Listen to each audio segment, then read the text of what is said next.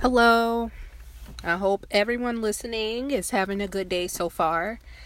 And I wanted to speak on a certain topic, one that's really controversial in the African American community, and that's mental health.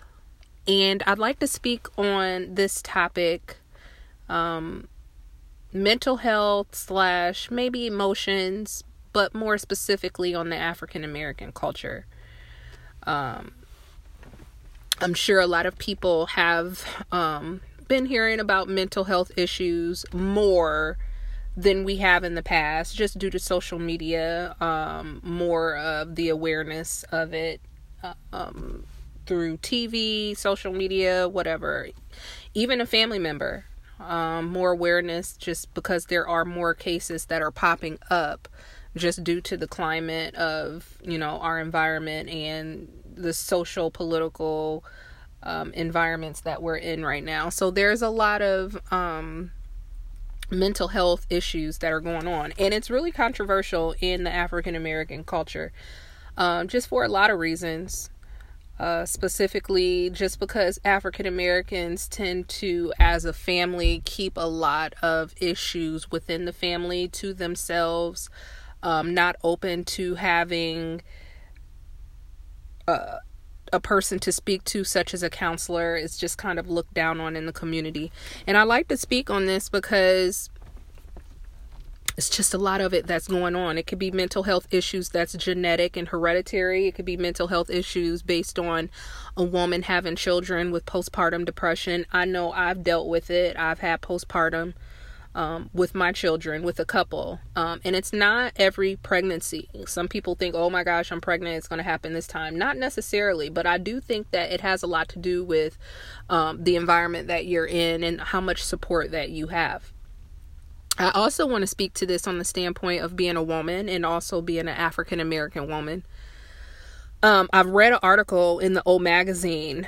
I wish I could quote it, but it's been within the last year, which month exactly. But being an African American woman and going through life, what tends to happen due to racism is that we actually age a lot faster. So let's say a 60-year-old woman, African American woman, tends to be older than the average 60-year-old white woman due to racism.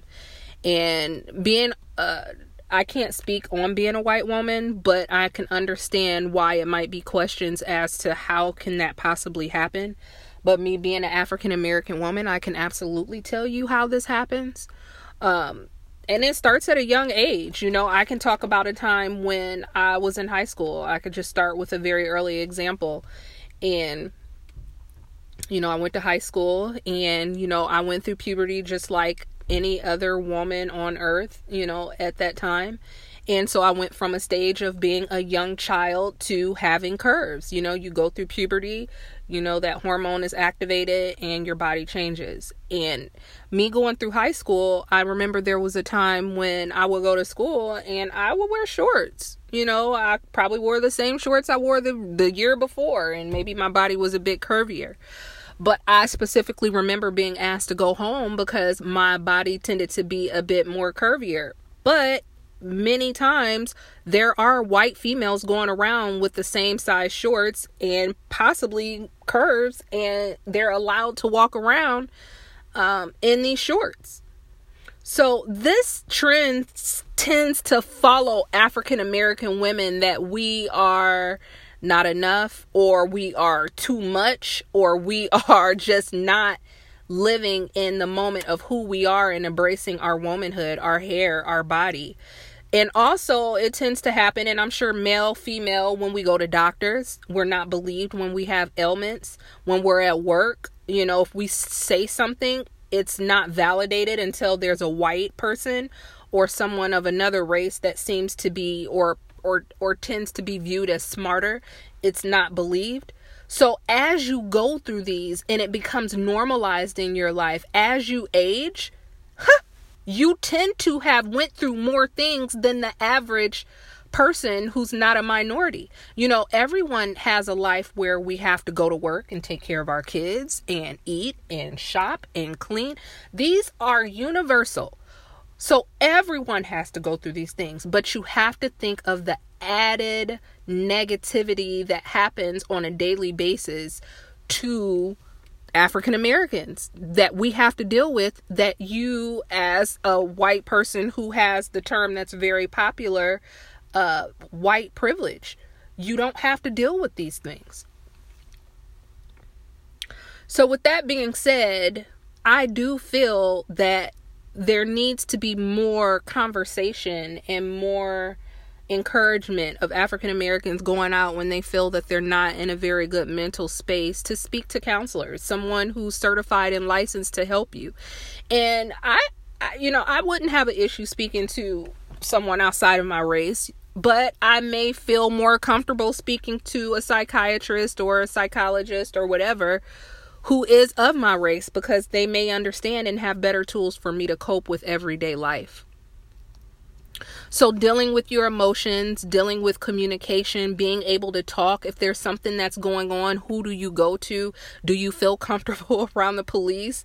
With the environment that we've been in and what we've seen in the last 5 years, there is a lot that is going on, and we cannot work on these things on our own.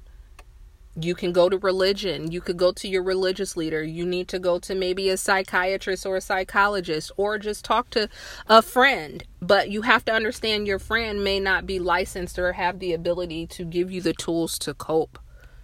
Even at a young age, I went through something in my marriage, and I had to uplift my life and move to a different location. And I have tools that can help me with the stress and the changes that are happening in my life, because I'm an adult and I've been through things and I know what tools to go to. But what about my children?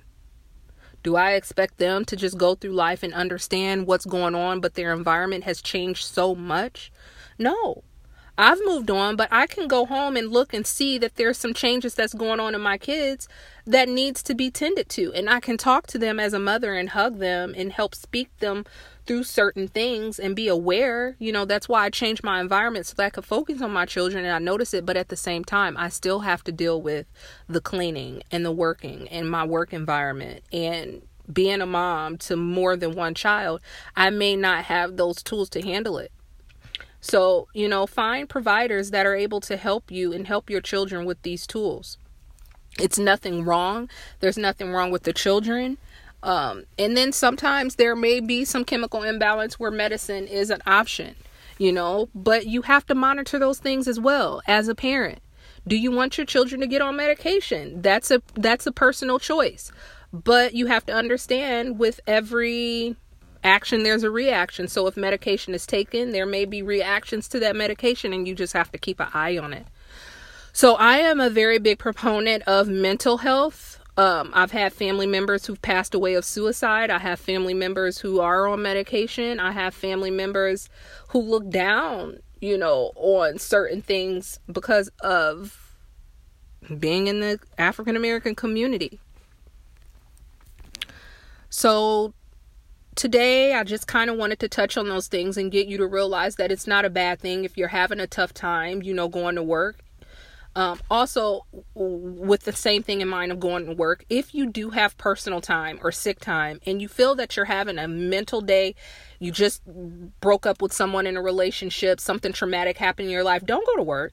If you have those days, don't go to work. And if you don't get in trouble for taking time off, if you don't have those days, take a day off for breather so that you can go back to work the next day with more of a clear mind. Everybody needs a break. Life can become too much at times. And I am telling you, as April, as the person who are starting these conversations to stay positive in life, please take that day off for yourself and have a self-care day. Just sleep all day. And then maybe not sleep all day. Get out for a walk. Go get a massage. Go to your favorite coffee shop. Do something that is very rewarding to yourself. I am such an advocate of that, of self-care and self-realization. So talking about emotions and mental health and getting help in the African American community, please just listen and reach out to someone in your community that can help you. And I think that's all I want to talk about today. So have a good day. Always be self-aware. Take care of yourself, and I'm going to talk to you soon. Bye.